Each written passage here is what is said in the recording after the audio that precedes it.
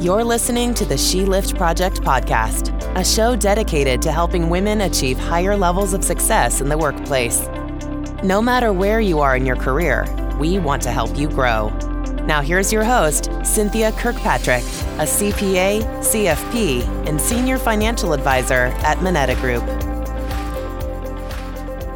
Hello and welcome to another episode of the She Lift Project podcast. I'm Cynthia Kirkpatrick and happy to have everybody with us here today. Especially happy to share Carrie Burggraf with you today. Hi, Carrie. Hey, how are you? Thanks for having me. Thanks for coming in. And I'll have you fill in a lot of your history too, because you've done so many things. But high level, you were, physician's assistant, geriatric side of things, raised 3 adult boys now, any amount of kids, but raising kids, maybe one of the most important jobs out there, but also switched to then sales, healthcare, assisting families, and now coaching sales, successful in all of those areas, on top of a lot of different awards that have and are coming your way, which by the time this airs, you'll already be having all those ceremonies for it. Top 100 in St. Louis. We were talking about some other things that you were doing. And just knowing you in the different avenues that I know you, everyone knows you. Hey, it's Carrie. Hey, oh, you know Carrie too? Of course we all know Carrie. So it was exciting. You've been on my list to have invite and join us for so long because of who you are. Oh gosh, that's awfully nice. I appreciate that. Thanks. Well, and I like I'm just trying to be you, Cynthia.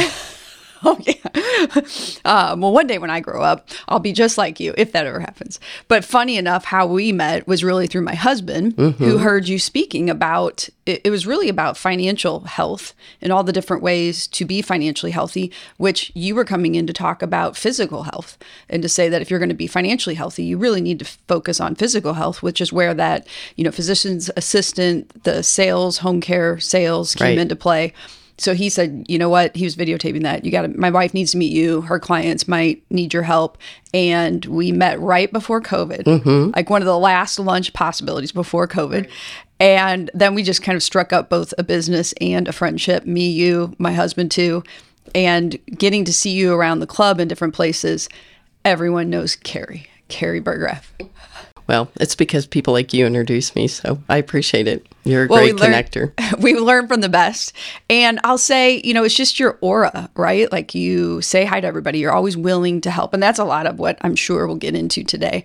But you're looking for ways to help people. You always have a smile. You're curious. So you're always asking questions, which puts the other person kind of in the spotlight, which so far I haven't really done well with you yet. So we're going to get into that. Wow. Anything else to fill in on that history that I missed? Gosh, I don't know. Wow, that's a lot. You make me sound a lot better. I hope I live up to all that. Something to strive for. I would say probably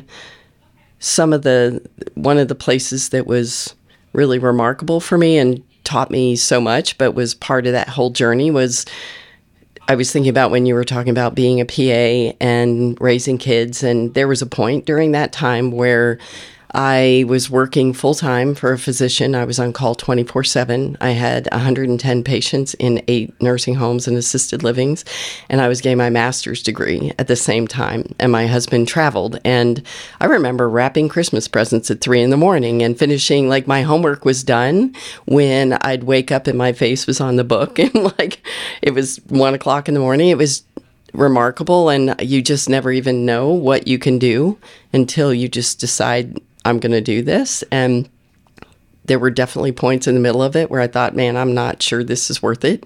And I know my family definitely had their moments where they were probably like, this isn't worth it. When I remember forgetting to pick up my son's birthday dinner on the way home from work before confirmation lessons or whatever. So yes, it isn't always pretty. I think that the hardest thing when you're a mom and when you're trying to accomplish certain things is feeling like you ever did it well, feeling like you didn't let someone down. It always felt like somehow I was laying someone down. I'd look at the dog and be like, oh gosh, I'm sorry, you're at the lowest end of the totem pole. Just not enough. But anyway, I think that's probably when you were talking about the working and the kid part, that was something that popped into my head as part of the journey. When you think back to that now, you mentioned, I think a lot of us have gone through maybe not the same thing, but something similar. I certainly did, studying for different exams when I had pregnant with the third. What sticks out in your mind thinking back to that? Was it a certain time where you woke up with your face in the book? Was it a certain event with the kids and the husband? Is it now to say, it was all worth it? What sticks out in your mind? Is there a certain story? I would say that one of the overall themes that I've noticed in my life that makes me think of this is that when I wasn't working and I was home with my kids, I felt a little bit like I wasn't living up to what I should do because I wasn't working. And I remember my mom saying, you should have a job. You should be having money of your own and have a career that, like, things change all the time. And then when I was working, I felt so guilty when I was working full time because I felt like I wasn't doing the mom thing very well. And it always felt like I was digging this uniform out of the laundry and washing it by hand and throwing it in the dryer at the last minute and having to have one of the kids wear his brother's uniform or whatever because it was just what you could do and feeling like I was failing as a mom. And that I don't know that you ever find a place to find the right balance. And I think the thing I had to figure out was what were the top 3 things that were so incredibly important. And one of the decisions I made when I was getting my master's, I remember going to one of my kids' soccer games. And I remember the question someone asked me was, well, shouldn't you be studying? And I said, you know what? I have always been someone who tried to have straight A's. And if I get a B this time because I was at my kid's soccer game, then you know what? That's okay with me. And I think so much of it is giving yourself permission to decide how this ranks at any given moment. And it doesn't have to be the overall theme, right? It doesn't have to be my family's always first or my work's always first. But in this moment, when I think about what's most important to me, I get to decide right now. And that gets to be my priority at the moment. And then in another moment, it may weigh out differently. Like the school play can't happen again, but maybe something else is, seeing a practice isn't something that you have to be part of. And you just decide moment by moment, and you're allowed to do that. And as you say that, I suffer from a lot of the same things still. I'm sure. I think we all do. Right. Mom, where I think there was a saying, right? They want you to work like you don't have a family, and they want you to be a mom like you don't work. Right. Which is impossible, in my opinion, to live up to that standard. What stood out to me, and I think about with my kids, because again, I struggle with that the same way, is we carry that guilt of, is that uniform washed and cleaned? But will they even remember it? So your sons now, all adults. Right. No. They probably don't even remember that or think twice about that. Right. No, and they do remember. I would think occasionally they probably remember the things that blew up. But I also know that there are a lot of things we get right, and we don't tend to focus on those. We don't look at how we're knocking it out of the park.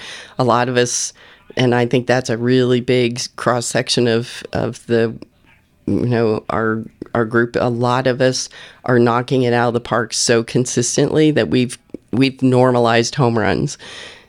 And I think that kind of sets a hard, bar to meet all the time. And we think when we didn't make it once, that somehow we let people down. Well, and it's interesting that you say that. So many good things you've already said here.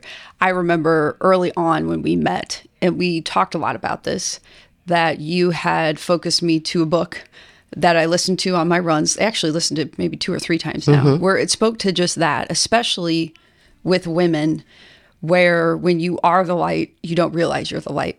So talking about people who are knocking it out of the park so often, yet we normalize that. So how do we adjust to that? Or how do we, is it surrounding us with people that can help remind us? Is it tasks or things every day where we say, okay, what are the 3 things I want to celebrate today? How do we get beyond? How did you? Was there a moment in time? Was there a story where you're like, aha, I need to? I would say yes to all of that. Yeah, too many questions. My point is that I think those are all tools for us, right? I think there is the idea of surrounding yourself with people who are your tribe and support you and celebrate with you the things you get right and help you put down the things that you're being so hard on yourself about. I know I messed something up on Friday and I was so upset that I messed it up. And then I realized that when my life was over, when I'm like, whatever, I don't know what that will be, when I'm 99 and I have a list of 20 things that I royally screwed up, I don't think it's going to make the list. And if it does, maybe I'm lucky. And it's a choice to reframe those things. And I think that, like the way we talked about friends, I think it's the books you read and the shows you watch and just how you talk to yourself. All of that feeds whether we think we're succeeding or we're messing up. And I think we probably are all really good at telling someone else who's messed up, that put it in perspective, you're doing great, but we don't always talk to ourselves that way. So I think paying a lot of attention to how do we talk to ourselves and realizing that one of my favorite books is The Four Agreements. And the funny thing is, I only can remember one of them. And it's always do your best. But the thing I remember the most about reading that section of the book was that remember that your best is different at different times. That's what resonated when I read it. And it was the idea that who you are at 9 o'clock in the morning and who you are at midnight in the middle of a crisis, they're different places, and that you're allowed to be different, that your best can look different in those moments. I had a friend recently that one of her goals was to keep her husband home until he passed away. And it was many years because he had a chronic debilitating illness. And there were many times it wasn't pretty. And I was at his wake and I said to her, I hope you know how amazing it is that you wanted to keep him home. And obviously not everyone can. They may not have the resources to do it personally or otherwise, but she was able to, and say, I hope you know you won. And she just looked at me for the longest moment and said, it's so funny. I would not have really thought of it that way. And she said, I think I'm going to have to think about this again in a month, but I think you're right. And I saw her son recently, and he said that was such an incredible thing to say to her because in the mess of the passing away and everything that led to it, it was difficult. And she didn't realize she was winning, but she had accomplished her goal and she gave him the best she had. There was nothing else she had left to give him. And what else can we ask of ourselves, right? So I think sometimes it's also reframing what we think winning and losing look like. Right. Do you think you learned that? You mentioned being on call 24/7, and when you were a physician's assistant, do you think that's when you learned it? Or was there a time, a particular incident where that stuck out to you, or is it later in life? I think I keep learning it, to be honest. I think I learned it. There was a point when I was in college and I was going to summer school, and I was also lifeguarding on a river in a state park in West Virginia, and a girl drowned, and the park ranger told me it was my fault because I wasn't a man, and that if I'd been a woman, I would have saved her. And the guilt I carried about that, and then having to learn to let that go and realize, I almost drowned trying to get her. That's all I had to give her. There was nothing else to give her. And how do you let go of those kinds of moments? I think we learn a lot by looking at other people doing it. Certainly, if you're a mom or a dad, you look at your kids and they beat themselves up for things and you say, why in the heck are you beating yourself up over that? We can see that so much more clearly, but we can't always see it for ourselves. So maybe reflecting that back to ourselves. Just a number of different challenges, whether it was work or personal, where I think one of the best things that someone did for me, I work with a coach, Denise Purdy, and one of the things she does, especially when you're going into that difficult time, but even if you're not, sort of visualizing the best version of you and sitting and saying, when I'm the very best version of me, what do I know about myself? Maybe it's not all the time. Maybe it's just the highlights. What are the greatest things I know in those moments that even if it flits by for a moment, it's still the greatest version of me? And what are those truths? What do I know to be true? And then realizing you get to choose to be that person at any given moment. So even if things are tough and you're being pulled on and it feels like it's so incredibly difficult, the more time you spend in that vision of the best version of you, the easier it is to get there when you're in trouble. What that vibration feels like. And to keep pulling yourself back up when it's trying to pull you down at the situation. You're like, nope, not going there. What do I know about myself? And how does this person show up? Even if I don't feel like it, the best version of me wants me to be this person right now. So how do I do that? How do I get to that place? And the more she had me anchor in some smells and sounds and objects so that when I needed to remember, and it was incredible how the more often you do it, the easier it is to step into that space. And then you get to be even prouder of the person you showed up as. And it actually changes the outcome of the whole thing because you hold this higher vibration for the situation. And when you shift, everything else shifts around you. And I think with what you're doing today, we haven't talked a lot about the coaching that you're doing today, and we'll definitely get there. But I liked what you said about it's just practice, right? So when we're growing up, if we're on the sports field, or if we were a cheerleader, or we were a dance person, or a mountain biker, whatever it might be, right. You think about the first couple times you went out to do that event, you're not very good, nor do you necessarily expect yourself to be good at it. Right. It's going to take practice and practice and practice. But how is it that with our own mind, we get upset at ourselves if we're not positive all the time, if right. we're not giving ourselves a break all the time?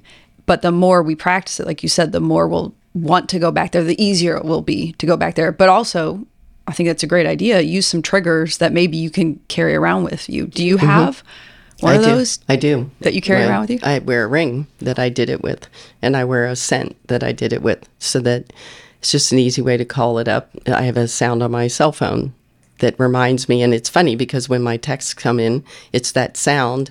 So it's like this almost subconscious reminder to go back to that. I think it's great when we create things that become almost automatic, because then we don't have to work at doing them anymore or thinking of pulling them out. We've just done that.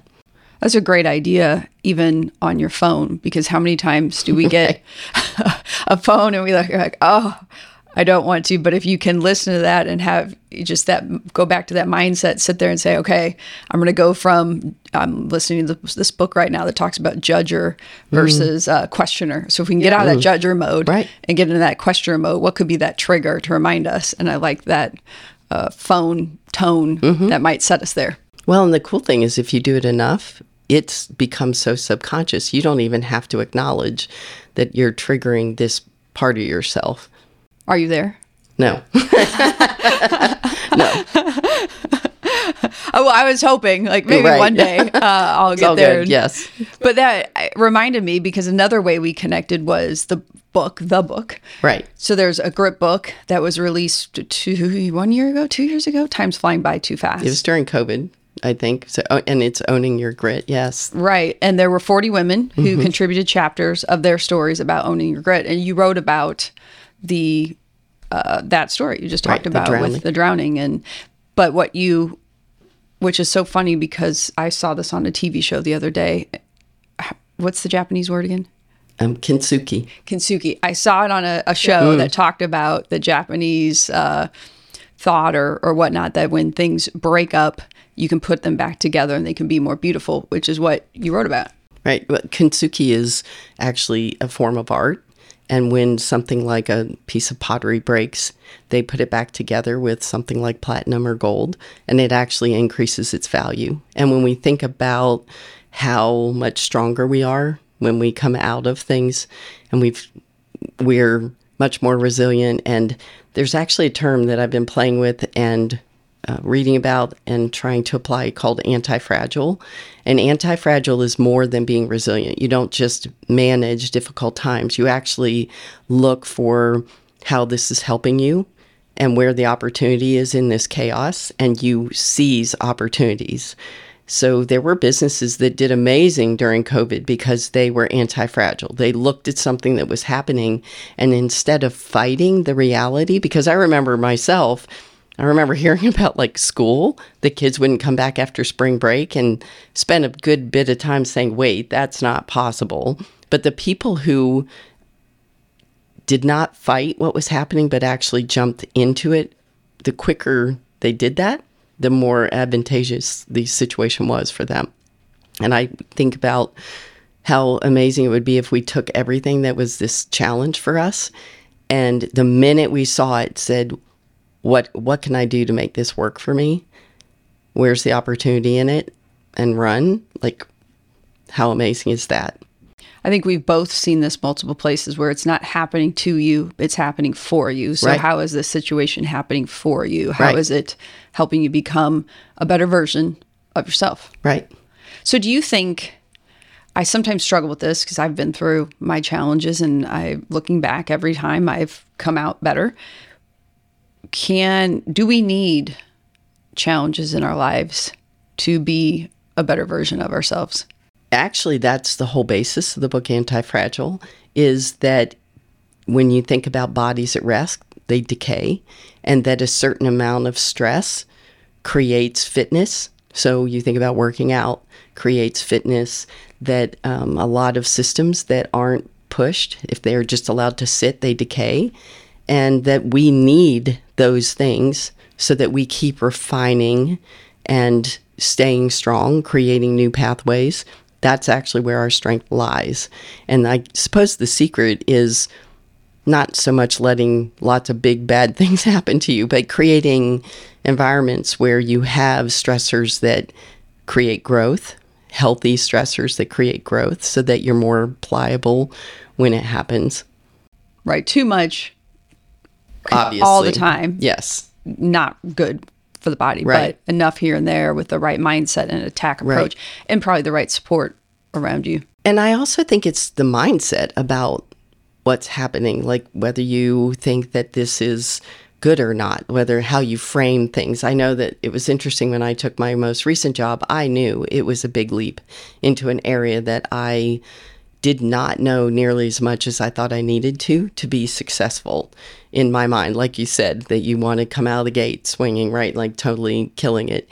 And I remember thinking that I was ready for this because I felt root bound. And I was like, I'm ready for a bigger pot. So I bought a bigger pot, right? And then all of a sudden I'm upset because I can't feel the sides and I can't feel the bottom and I don't know what's wrong. And it actually was reframing it and realizing like nothing's wrong. Just because you're in a space you've never been before and now there's all this room to grow, which is what you wanted, you think something's wrong. So reframing the thought of actually nothing's going wrong. This is exactly what you wanted. And you coach sales. Again, we'll, I'm sure throughout this, get a lot deeper into that. Do you see that a lot? Every single day.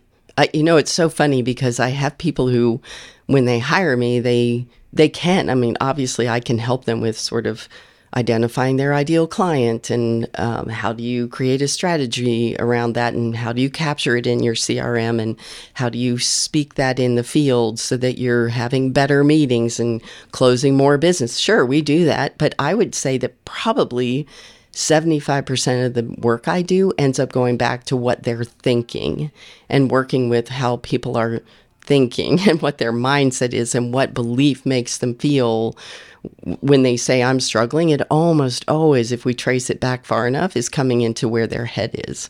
I can't ask for that business. We're friends. That's going to make someone feel awkward. All these interpretations that we have about that. Or I'm not succeeding if I didn't close every deal. I see it all day long. Well, and I'm sitting here thinking, because I'm in business development, so yes. Right. But then I'm also thinking, and in all life, Yes. like being able to ask for help, being able to this or that. So I remember you told me a story one time, you were helping someone in the home care field, right? It might have been right after you did the switch to sales and you were helping him in the area that you were just in. And if I remember right, there was one thing in the sales or helping people to go specifically what you're trying to sell, but you had helped him make that leap of asking more questions and what else can I help that's not in the scope of what I do, but it's in the mindset of helping and building that relationship and then breaking it out even further, which I would imagine that's what you bring to all your relationships of people that you're helping, is kind of that thinking beyond what's right here in the zone. I don't know. That's a question, but not a question. So is that a key to what you do, or is that what helped you be successful in, because I think you wrote down here, you were consistently in the top 5 in sales for the international home care company. So is that what sets you apart, thinking beyond that? And is that what you coach? Yes. I actually coach a lot of people that when you stop selling what you sell, you will sell a lot more of what you sell. Because first of all, people want to do business with someone that they know, like, and trust. That's a familiar saying. But what does that actually mean? What does it mean to know someone and like them and trust them? And it's that they don't come in with their agenda. So I think if you go back to the mindset thought, is that whoever you're sitting in front of, undoubtedly there's something that you're going to have to offer them that will be helpful. It may be what you do, but it's entirely possible it's not what you do. But if you I coach a lot of my salespeople to go in and pretend they're almost like reporters, and they're collecting information and they're trying to understand the story and where the problems are, and kind of think through what the answers might be and offering them answers.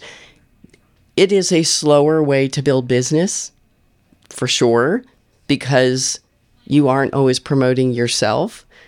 But you're planting seeds that if you plan to do what you're doing for a while, it will come back 100-fold. A lot of the referrals I got were from people I didn't help, but they sent my name to someone who needed it and said, oh, she'll talk to you. She's not going to push you to buy from her, to hire her company. She's going to hear what you need, and she's going to connect you with what you need. And I think it goes back to the mindset of, I am going to be successful as a human being, regardless of what happens in this meeting today, because I've already determined who I am and what I am, and I know what my life will look like because I'm setting my vibration to that. I'm going to almost like create that environment myself. So whether today's deal closes or not isn't the thing that will define me. And as soon as what I call being unattached to the outcome happens, that's actually the most amazing place. And I believe we know that only about 8% of what we communicate comes in the form of words. The rest of it's your tone, your body language, and the energy you bring into the room. And we all know that if we thought we were going to lose our job, we come into that meeting where we're supposed to close business a lot differently, much more urgent, pushing people more. I think we come into interactions where if we're I always noticed, and I learned this kind of by accident, that when I was doing great in selling home care, I sold so much more home care because I was very relaxed and open and I didn't need the business. But as soon as my numbers started getting lower, and some of things just fluctuate naturally, it doesn't mean you forgot how to do your job, but then you have this time where your numbers are down and you're feeling threatened, and like the way you show up in the meeting, everyone can feel that energy whether you're speaking it or not. So I think that clearing your energy, that's another big piece of what we talk about, is before you walk into this meeting, clearing your energy, getting really clear about who you are and what you offer, and that you will be fine and safe no matter what happens in this meeting. That just gives a completely different vibe in a meeting. Has there ever been a time where you went into a meeting like, okay, there's no way this sale or this relationship's going to happen, but we're going to have this talk anyway. And then you went into that energy, and I don't want to say they turned, but they became a client pretty quickly because of just that letting go, everything you just said there. Well, and it's funny, I've gone into meetings with people, networking meetings, where it really was with someone who was very successful, had sort of checked a lot of boxes in that way. And I just was wanting to pick their brain and say, this is what I do now. If you were me, like, you clearly have done very well for yourself. If you were me, who would you talk to? And what would you say? And they said, you should talk to me. And I remember, like, the first time it happened, like, being shocked at being, like, knocked back in my chair, because I'm like, wait a minute, you're a $750 million company. Why would you say that? And they said, well, because no one's doing it like you are. Like, what do you mean?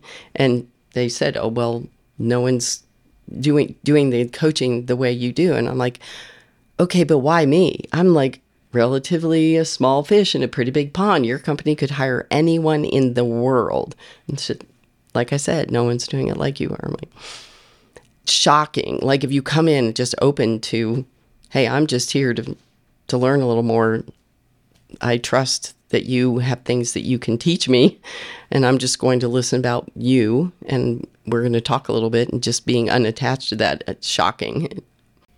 I think that pushes so many things in my body, right? Because early on in attempting to work with people or build the network, I thought, I can't ask anybody to spend their time with me unless I know I have something to give them, whether it's business, a contact, who knows what else. But I also struggled with, how do I know how I can help them if I don't meet with them in the first place? So I'm telling myself, don't meet with them unless you know, but I can't know unless I meet with them. So how did you do that and or get, I mean, I don't know that you ever faced that, but how do you do that when you reach out to somebody? Hey, you're successful. I would like to learn more. Right. Can we meet? Right. Is it that simple? Yes, it is that simple. That's what's crazy. And it was because I decided I just wasn't planning to ask them for anything. I just really wanted to, especially when I started this job, was still figuring out how to do it. Had no track record in this job of being successful. No reason to, other than just, I don't know, blind faith that somehow I was going to figure it out on the way down. And if I really believe if you come into that meeting just curious and you really do just want to learn and offer what you have, I've had some of the most amazing conversations that I had no idea were going to happen. And I try to trust that regardless of what happens in that meeting, somehow it's going to serve me and I'd like to serve them, and I'm not going to get attached to what that looks like. So I've found sometimes it's that I'm recommending a book that they say, oh my gosh, that was such an amazing book. It changed my life. It might be a business opportunity. It might be like where I get a custom suit made. Who knows? It's just, or a friend who could use what they offered. Who knows? But just trusting that the universe is delivering exactly what you need at the time and what that person needs, and just being open to it.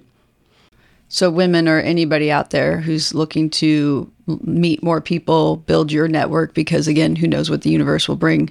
Don't be afraid. Get beyond your fears or your, maybe what we talked about earlier, almost that perfectionistic side of it. Has to be the perfect meeting. I have to be able to give them something, that sort of thing. Get beyond that and just put yourself out there and ask.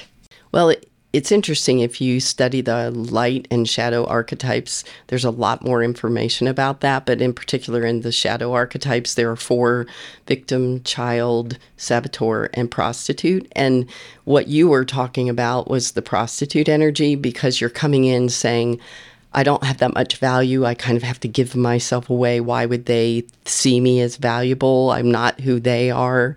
You're kind of selling yourself. And when you feel like you don't want to make someone feel awkward, you can't ask for that business because maybe you aren't as valuable as they are. That's that energy. So as soon as you feel a value question coming up, it's almost always in that energy. And the first piece is recognizing it when it shows up and then dealing with it, because it's one thing to recognize it. It's another to understand your value and to make the shift that allows you to understand your value. So then you go into one of the highest light archetypes, which is lover. And all of this sounds, I know with some of these words we attach a lot of meaning to them, but in terms of just loving yourself and being in the highest version of you, it's the best gift. To me, you are brought here to live out the best version of you, and that when you do, you are the greatest gift you were intended to be. So why would we not want to cultivate something that was supposed to be a gift, and the higher you developed it, the bigger the gift could be to the universe? I always think it's interesting because self-care is such a buzz phrase right now. And I think even for me, that kind of gives me this funny feeling because it feels like luxury and spoiling.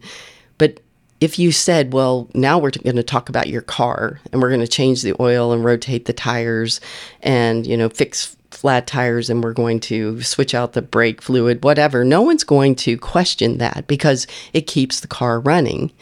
So rather than self-care, instead of being indulgent, I think if we put it in the phrase of maintenance, so what if we worked on that car so that it got as fast as it could go because that was what it was built to do?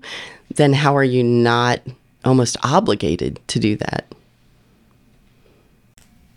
So much going on, because I think as a mom for so many years and a wife and whatnot, that was a difficult thing it felt selfish. Yes. To say, that might be the best word, and guilt. To say I need 15 minutes or whatever the time allotment might be to go for a run or whatever we need. Maybe it's just a nap or a hide in the corner of our room all by ourselves, whatever it might be. Whether that, I don't know. Is it a female thing? Is it a mom thing? That's just because what I went through? So what is it? Like you said, become aware. And then how do we break it?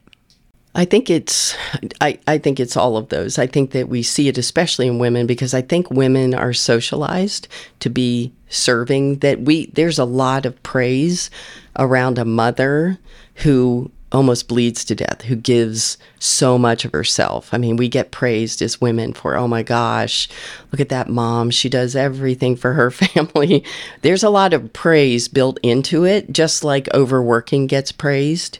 And people will say, well, you are more than just what you do. You are a being and you are worthy just for being, but we find our worth in doing. Well, that may be something important for us to learn, but everything about the world reinforces the idea that if we're doers, we get a lot of rewards for that. So it's hard to fight something where there's a feedback mechanism that says, yes, keep doing it. So your family's going to keep saying it. Your job's going to keep saying it. Your culture is going to keep saying it. So that can be tough.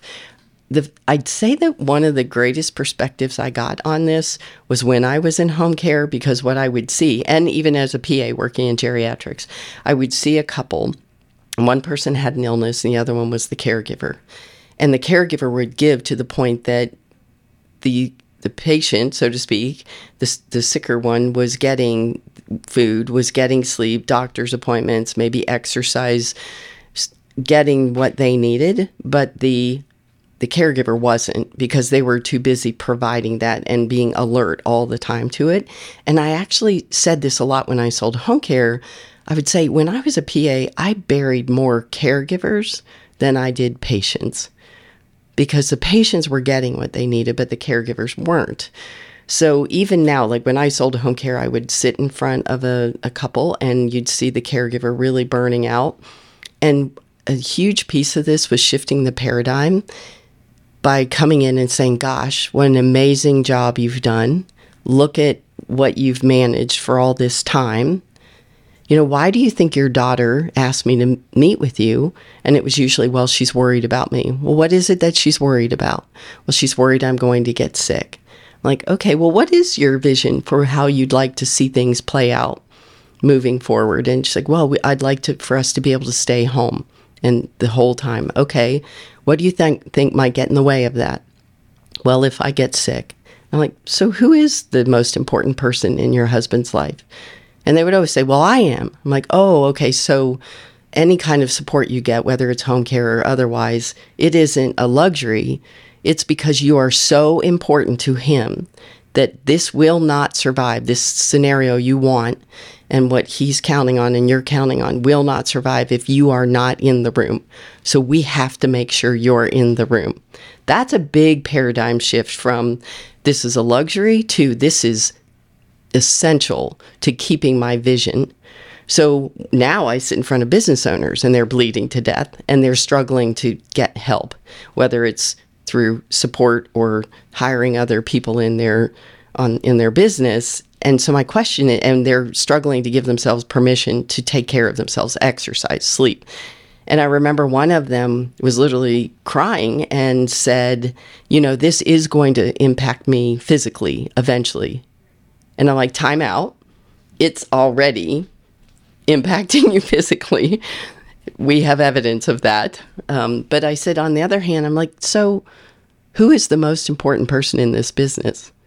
And it was, I am. Like, what happens to your business if you go down? This whole thing falls apart. Okay, so taking care of you is critical to the success of your business. I think it's about shifting the paradigm because we don't realize that it's not self-care. This is mandatory maintenance to keep the car moving. And everyone can imagine that scenario, but they have a hard time applying it to themselves. So that's a really long way of putting it, but I think it's a paradigm shift in how we define doing things that we need to for ourselves. I think it's powerful what you said and how you said it. So asking, because if you came in and said, Carrie, you're doing too much over here. You don't look good. You need to do this. What's your response most likely going to be? Well, there's going to be a lot of resistance around that, yes. But how you did it, whether it's in sales or life or whatever it might be, you asked a series of questions to get them to think through the process and visualize, oh, if I don't do this, this happens. If I don't, oh, you're right. And it's not about you getting to where you want to get. It's getting them to where they really need to get, or at least get to that point of thinking at a much deeper level than being resistant right off the bat. Well, I think that this is one of my top favorite things to speak on. And I do a lot of presentations, and this is my favorite one, is helping people help themselves, because we have some very deeply programmed things that we reject with. It's things like price, cost of change, lack of vision, fear of failure, loss of identity, loss of control, to name a few of them. And what I have found is if I just ask questions, so when I do the presentation, there's usually a question to sort of unearth whether this is showing up. Because when people are pushing back on you, you almost always know what you have to offer them would be helpful. If you come in clean and you're like, look, I'm just listening for if there's something that I might be able to help with in any way, you usually know if what they need is you. But they will say no for a lot of different reasons. And there are questions to ask that sort of work through their priorities. So I don't know if you have time for a story around that. Yeah. But there was this guy who called me and said, you know, this case manager at the hospital had given him my name and said he should call me about his mother, but he thought it was a bad idea. And I said, okay, well, thanks so much for calling. Did you want to tell me a little bit about your mother? And he said, well, she's in skilled nursing, and she was just diagnosed with stage 4 COPD, and she was just put on hospice, and she wanted to come back home to where his father was living in the home. And I said, I'm sorry to hear that. That's a lot for you to deal with. You said something really interesting. You said, this is a really bad idea. Can you tell me more about that?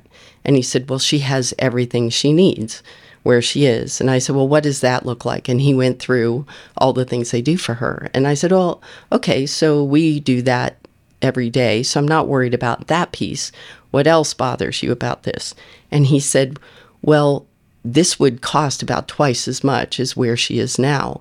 And I said, well, money is important. I've never sat in front of a family that money was not important.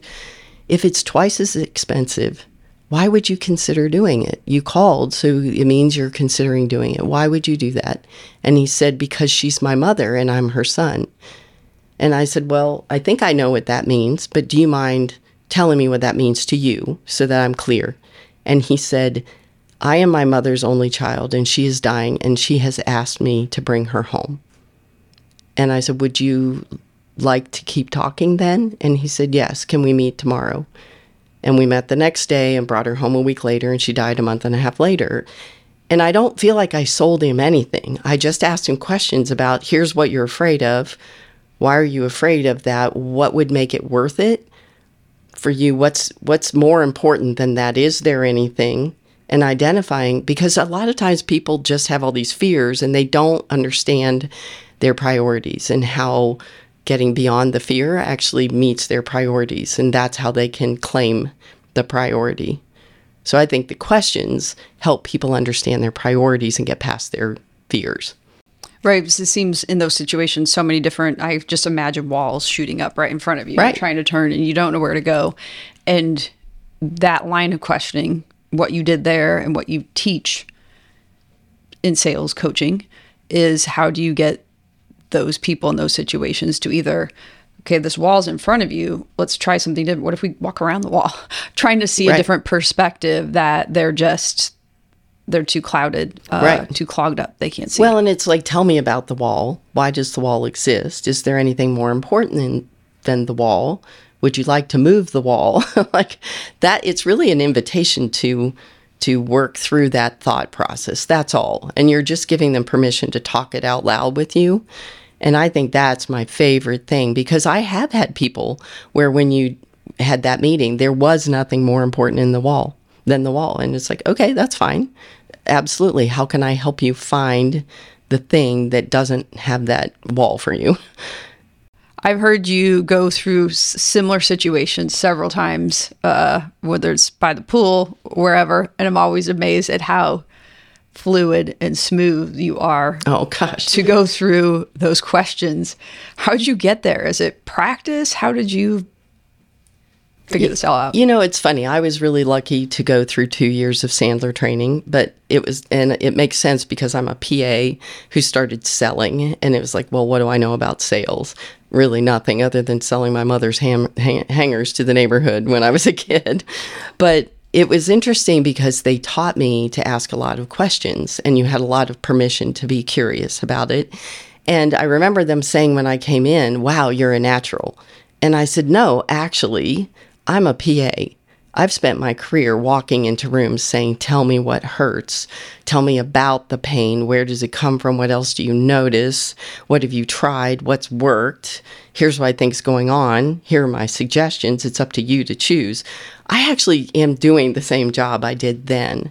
And I think the greatest permission that a business owner or someone, particularly a business owner who has salespeople, is to give them permission to not gun for the sale every time, because the energy is completely different. The trust they build is completely different. The integrity, it's kind of the whole basis of the book, Integrity Selling, is just doing the right thing. It sounds really obvious, but people are selling books, teaching it, but I'm not sure everybody who's in business feels patient enough to allow their people to do it that way. But if you really are curious and you do have a great product, you should be able to find your people. And if you're looking for a job, find a company that has built that culture that can allow you to become that long-term relationship better business developer. If you own a company, then find ways, if you can, to build that culture where it's about doing the right thing versus those numbers and sell transactions. Right. It's relationship versus transactional. Exactly. I think that it's interesting. There's a window company that I've been in a relationship with, and they say, we don't sell windows. We're a service company. We help them with their fuel bills. We help them with the beauty of their home, the comfort of their home, and in getting what they want. We're a service company. And I think that's a very smart perspective, because I don't think there are many things that we're purely transactional about. I mean, maybe it's the bobblehead, but nobody really wants the bobblehead that breaks. So we want a relationship with a company who would replace it if it did. So I think it always comes down, especially if what you do is something that you will want to continue doing, it needs to be relationship based. So thinking of it at a deeper level, I've never thought about windows that way. Right. But that makes a lot of sense, because, if we're replacing windows, it's like you said, it's the heating, the air. It might be the look of it too. Could also be the care of dealing with old windows. So taking a step back, you mentioned paradigm shift, but I think that shift in what we're really giving people. Well, and I think that a lot of times we fall into a trap of coming into a room when someone says, what do you do? And we list out a title, we list out a company, we list out some features and benefits of the company. And the reality is one, many people in your world don't understand your area. So you've given them a lot of techie words that they may not understand. And the other is that they can't see themselves or the people they know in what you said. So I always encourage people, if you're going to come in and say what you do, of course, you say your name, say who you work for, maybe your title, and then tell them about the last person you helped and what you did, like what kind of company they were, what their problem was, what you did to help them, not how, but what you did to help them, and then the impact it had on the company. And everyone can see that. So there's an IT company that I was working with, and the initial phrases were things like, we solve problems, we're solution oriented, we take away the pain points with IT. And I was just like, I can't see that in my mind. I don't know what that looks like. I don't know when I come across your person what they're complaining about, so I can recognize when to send them to you, or if it's me.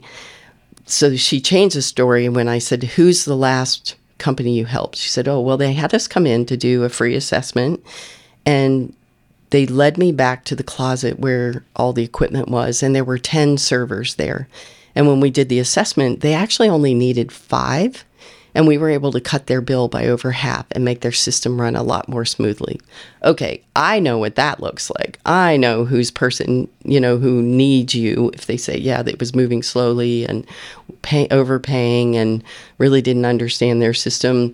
Tell a story, because then people recognize your person, and ideally, they also recognize themselves. I feel like I'm having this aha moment in this meeting right here, because I struggle with that, right? What do you do? Well, I'm a financial planner. What the heck does that mean? That could mean all sorts of things. So sometimes it's like, oh, I'm a CPA who's a financial planner. At least people recognize CPA, but then they also expect it to be a boring conversation. You could Not never all be of us boring. CPAs You are, could never are be the boring, bean counters. Cynthia. So I know people have told me before, pick a story, tell that story. I don't know why it hasn't really resonated with me before this, but I think of 2 recent instances where we saved a client a lot of money on their taxes, caught an error on the return, the preparer fixed it, and probably in one instance got $25,000 back that they would have, because of the nature, and this is getting too technical, so I'm going to try to remind myself, not everybody likes this as much as I do. But they would have paid that money again in the future because of where it was located and rolled over and all those sorts of things. So we saved them $25,000. So if I can come into a conversation and say, we're going to talk after this again. Sure. I'm a financial planner. We look at everything. One of the last instances was a client who blah, blah, blah, blah, and go into those details. Yes. And what's really neat is if you think about what you do and the different either industries you help or the different kinds of clients or maybe the different services you offer, and you think of a great story that's affiliated with each of them. A lot of us go into networking situations where it's a monthly meeting or whatever. Tell a different story each time that highlights a different part of, a different industry you help or a different service that you offer, so that people start seeing you much more fully instead of kind of the canned 30-second, here's what I do. Each story's, and I think we like stories. We like seeing this. We like it. It's much more engaging to hear a story and you start picturing the person and what they're doing. And I, like when she told me about walking back to the closet and opening the door, I was seeing the whole thing. Whereas if we just say, well, we offer, solutions for people who have pain around their IT, and that I can't see anything.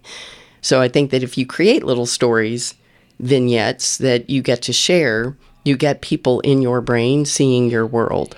Sorry to make this about me, because that was my challenge recently with how do I explain to people that we look at their insurance, their estate plan, we put the whole puzzle together.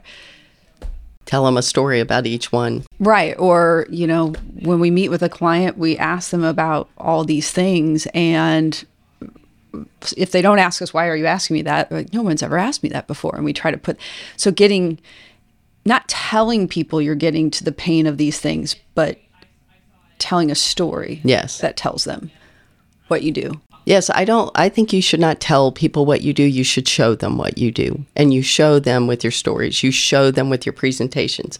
You show them with the ways that you help them.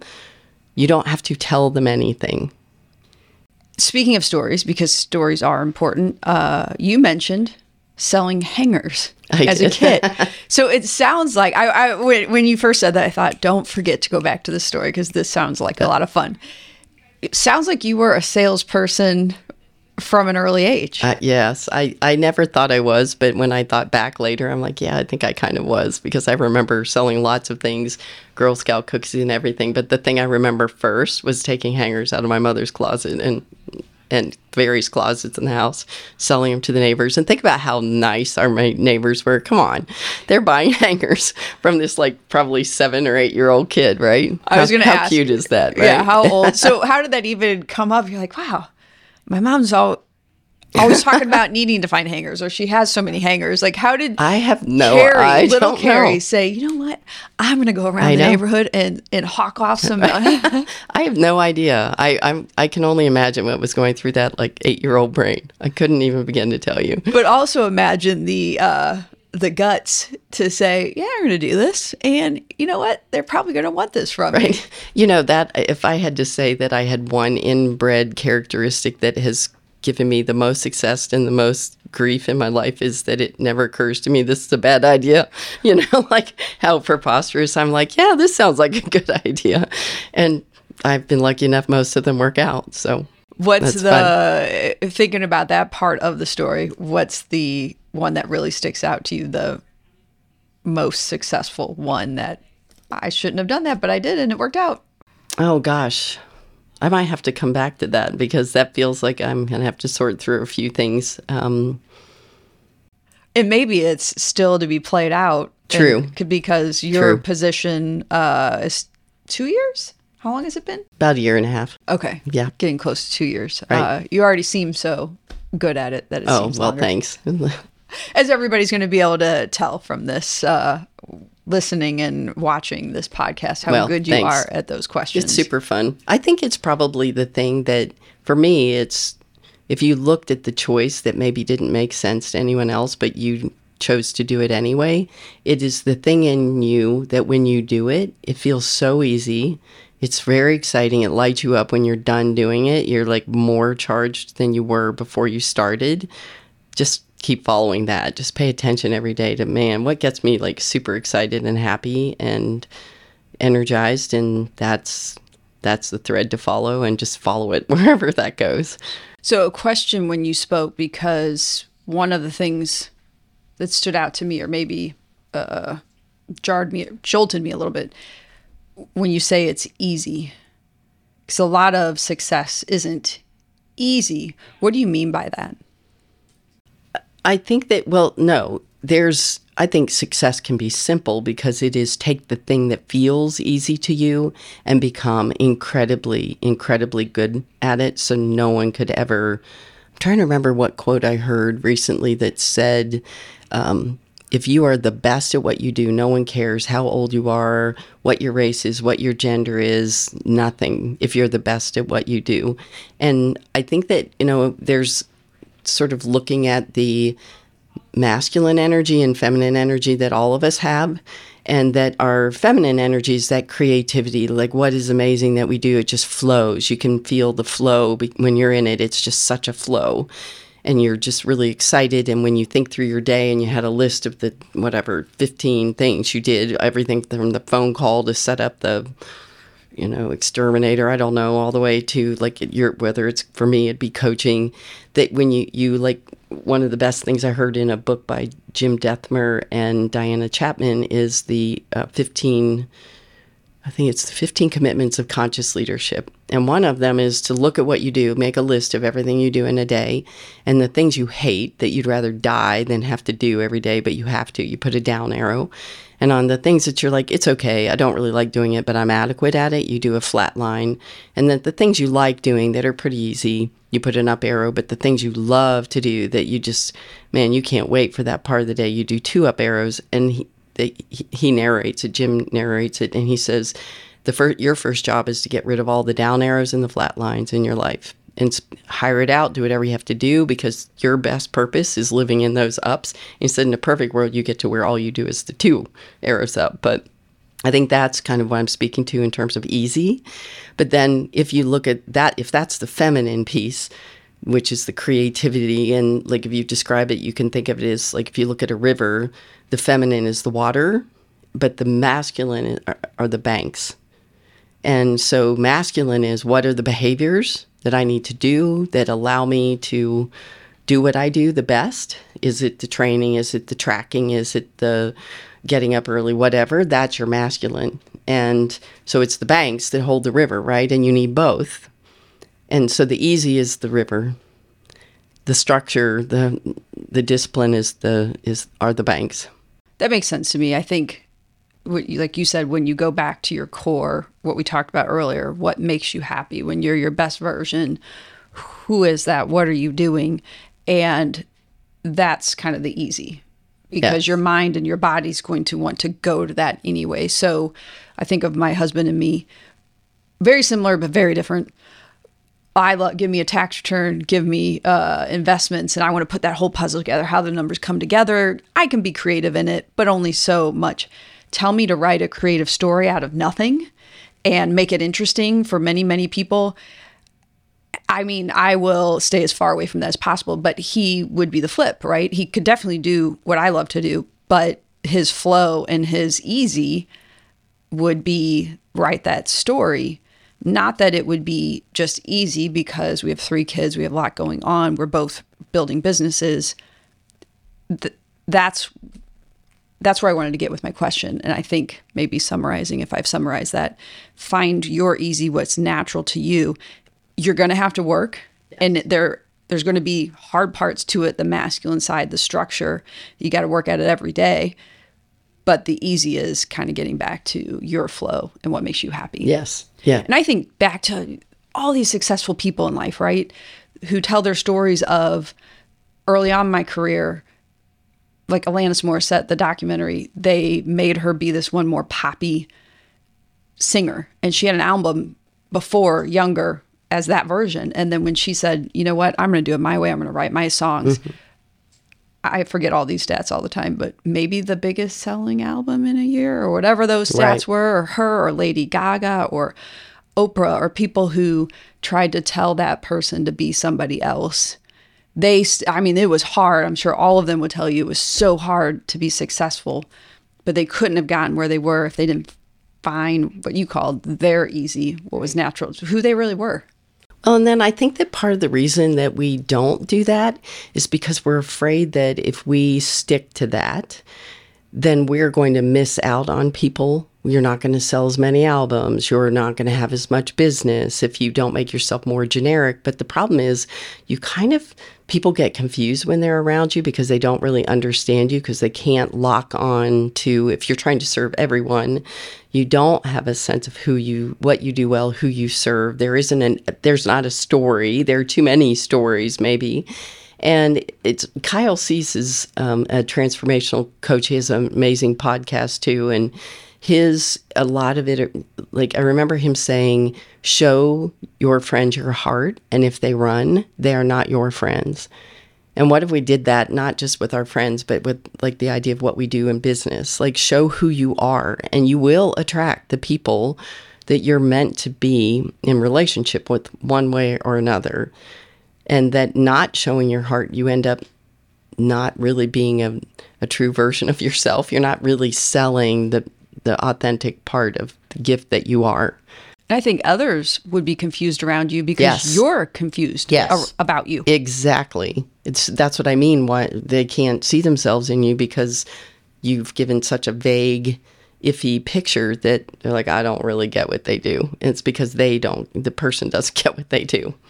I would say that's probably been one of the biggest breakthroughs in my life in the past few years, is being less worried about, I don't know, giving compliments, being happy, smiling all the time. And it's not all the time. Like we said, it takes practice. You're not always there. But letting go of what other people might think if I post positive things or things I've learned. We talk about some of these books on Facebook or wherever.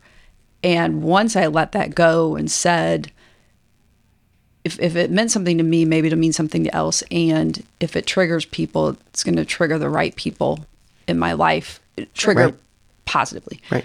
And for those who don't, we're no longer serving each other in the space that we are in our lives. And that's okay. Well, and I don't know that we need to believe that we were meant to serve everybody. So there are people we're meant to interact with and people we aren't. It's okay. It doesn't mean something went wrong if there's not that resonance there. But one of the things I really enjoy are your videos on Facebook and your running videos, and you have great messages. And the thing is I know that you could have said, is this boastful? Is it too egotistical for me to put these videos out here? Am I assuming that I have something to offer someone? And that's ridiculous. You will attract the people you're meant to attract, the people who needed your message. And sometimes we avoid it because we are afraid of getting criticism. So what would that mean for us? What? Somebody's going to say, aren't those videos silly? Well, that's actually more about them than it is about you. Somehow your video's triggering them, and they should get really curious about why. What belief do they have inside themselves? And it may be just that people aren't supposed to promote themselves. Or if somebody's doing that, they're more successful than me, so I should feel threatened by that. But it always comes from a belief inside us when we get triggered. So if someone's being triggered by you, that's their work. Just do your thing. If it feels like, again, if this is a thing where you're like, I can't wait to take my run and do a video as I do it, and I just love talking about this, then you're in your up arrows. And you just keep doing it, and you'll pull your tribe in. It's amazing you said that, because those videos, I don't know, somewhat silly, but I guess to be real, I've learned something and I want to share it. And yeah, it might be freezing cold. I have no makeup on. My hair looks crap. I've got snot running down my nose in the winter, but I wanted it to be real and to share something. And I don't do it often. So you and one other person have said, no, we love those. And I just think I'm so unpracticed. I retake it twice, but now maybe I'll do it more. Well, and what I love is it speaks to what you value, which is being real and authentic. And the people that you will draw to you will be real and authentic. And if that's what you value, isn't it amazing that you'd pull people into your life like that? And Denise, my coach, likes to say, pay attention to who you're pulling into your life, because it's for better or worse, it's the noise that you have going on. It's what you're putting out there. So if you're pulling in amazing, real, authentic people, that means you're being really true to your values and your message is really clean and clear. So keep doing it. Wow. I wasn't expecting to take away. I was, but I wasn't. You've had so much information, both personally that was helpful, but also I think abroad of life, work, business, etc. So I know somebody's going to hear this or watch it and say, what she said there, or her message is exactly what I need. So how do people find you and where? Gosh, thank you. I appreciate it. They can always go to LinkedIn to Carrie Burggraf, and it has my credentialing, so it's MSPAC CMC. So if there are a lot of initials afterward, just because of my master's as a PA, and I'm certified as a geriatric care manager. So that if you look for CARRIE, and then Burggraf is BURGGRAF. There aren't a whole lot of those, but so LinkedIn, I'm on Facebook. You can also look up the business I work for, Wide Awake Business. You can find me that way, and I don't know, they can always reach out. You can find email, phone numbers that way, right, to reach out to you. Right, perfect. I'm glad you spelled your last name too, because I was going to jump in. I was like, geez, 2 R's, so that's perfect. Well, and I believe in, like, even if someone said, I don't know that, like, this isn't about, call me because you necessarily want to work together. That's not how that works. If we haven't talked about anything else on this, it's one thing that we have talked about is like, look, if it just feels like it resonates, maybe we should meet just because it resonates. Explore and see if it should go any further. And knowing you're always willing to offer help or bounce ideas. And so absolutely, that's what you're here for. Again, like I said, don't tell people what you do, show them what you do, right? And you just did a lot today. So thank you for coming and filling us up with all good stories and tidbits and information. I know I'm going to take something away from this, and I'm sure others will too. Thanks. My privilege. Thank you, Carrie. Take care, hon. This concludes another episode of the She Lift Project podcast. To hear more episodes of the show, subscribe wherever you get your podcasts. And to learn more about our mission of helping women reach higher levels of success, visit SheLiftProject.com and sign up to receive the latest news, ebooks, videos, and more.